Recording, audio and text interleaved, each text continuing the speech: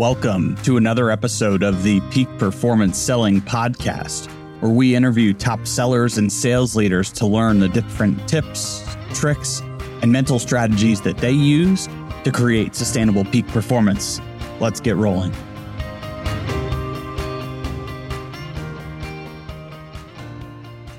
I wrote that. Yeah, that was.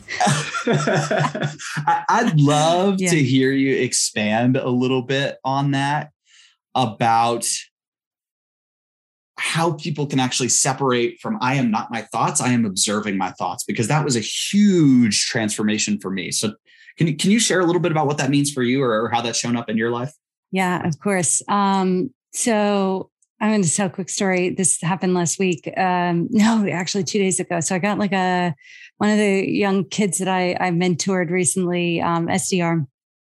And very impressive. Like when I made him go on 5 on Friday, and Francois was calling him a prodigy.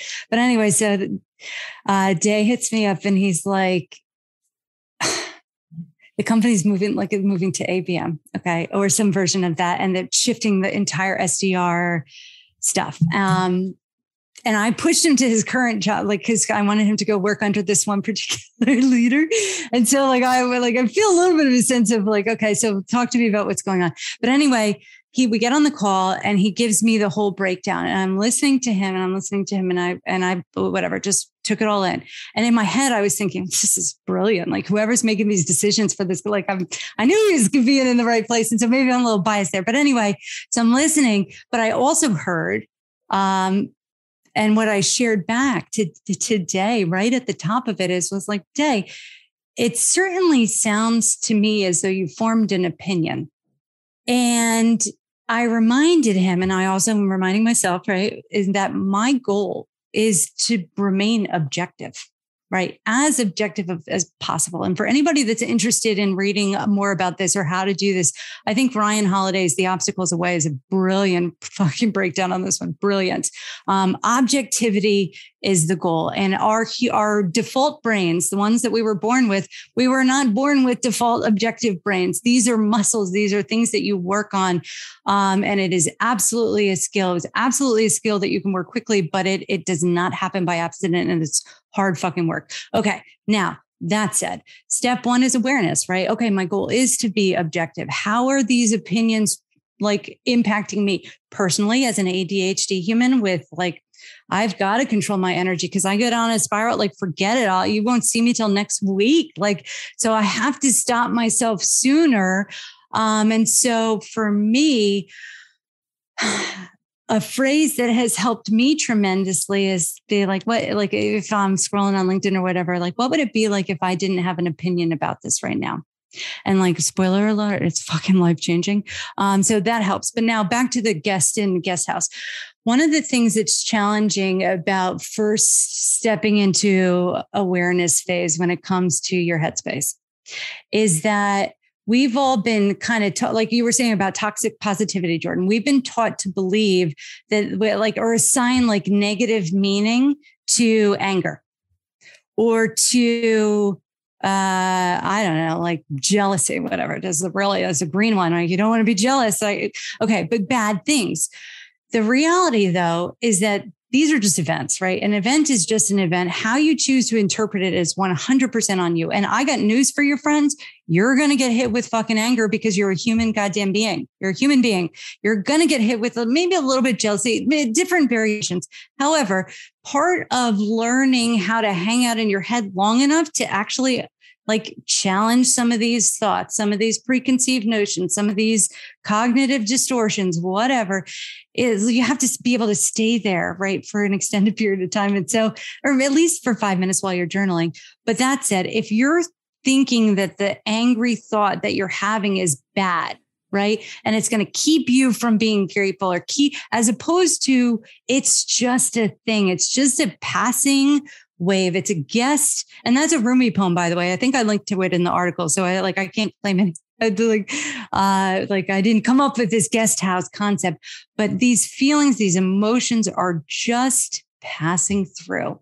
And the trick or the skill is learning how to not react in the face of these emotions, right? So pause, right? And so I'm talking to myself when I say this, like this was life-changing, right? Instead of texting in anger, just put the phone down for an hour.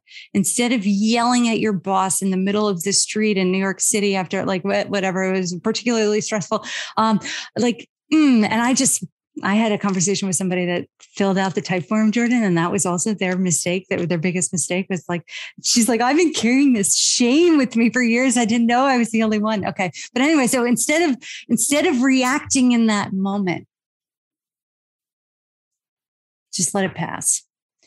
And part of learning how to walk on this journey is learning how to go easy on yourself. Right? Learning how to not be so hard on yourself. And like, if you're going to beat yourself up about the fucking anger that passed through like yesterday, that's a hard one. And so try to like pull up a picture of your best friend and pretend like in your head, like, would you talk to your best friend this way? Absolutely not. So you don't talk to yourself like that either. That was a lot I just covered there, but does that answer your question, Jordan? It does. It gives me so much to work with, and shows me where, even though as much work as I do in this area, I'm so grateful to myself for the work that I do, and I still have a long way to go. And welcome to the club. Yeah,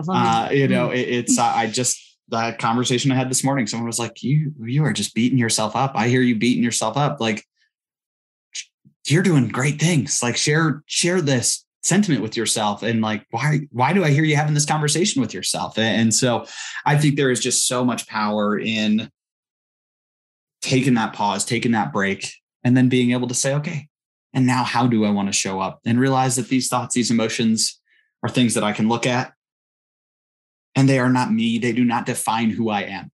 And this is where the power of objectivity comes back in, right? Because once you are able to clean the slate, right? Come up with a blank sheet of paper, if you will, then you can start to apply objectivity to the situations around you. And it's like, again, an event is just an event. How you choose to interpret it makes all the difference. And so I got news for you, friends. Like, if it's like the way that I've interpreted and responded to identical events, even I'll go back and read a book, one of my favorite books, and like that I read 10 years ago, I'm interpreting it differently today. And so there's absolutely a journey there. However, the North Star is objectivity, right? It's controlling those smiles and cries, right? Not getting too high, not getting too low. We're not feeling our emotions. We're not aspiring to ice them out, because that doesn't work. And so, trust me on that one. I'm a salesperson. You could definitely trust me.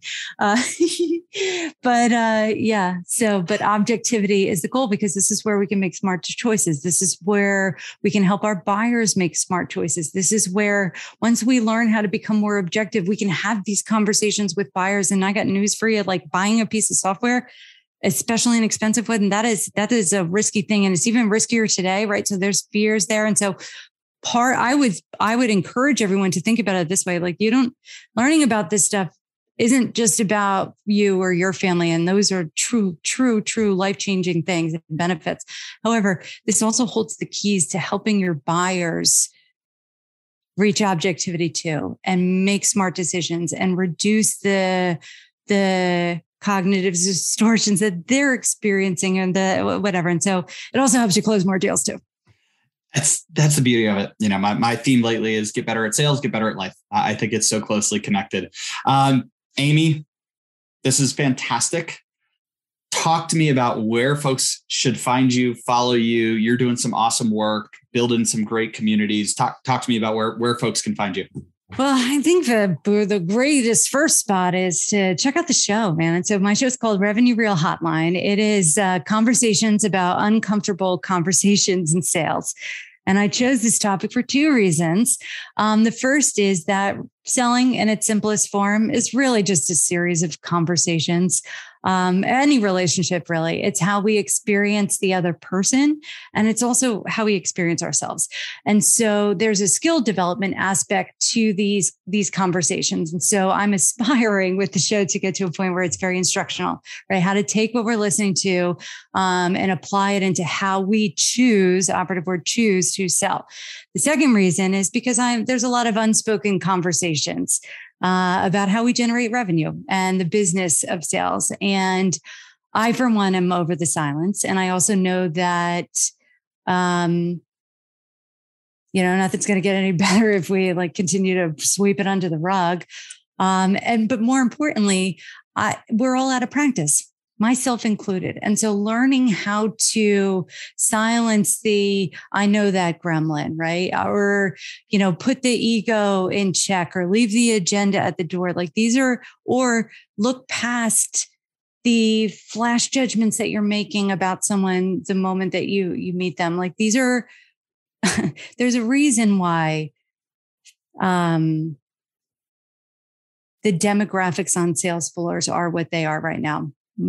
If you've got a white male leader, which 80% of sales floors are run by white men, you're going to have that 80-20 breakdown, right? You look at the pay gap, and we're talking about not even giving certain humans a chance at all. I'm thinking of Black women. When you look at these numbers, it is, and so I know that these things are not going to be fixed, right, by the time I leave this planet, but I will sure as hell be a part of the solution while I'm here. And so why not start a fucking podcast?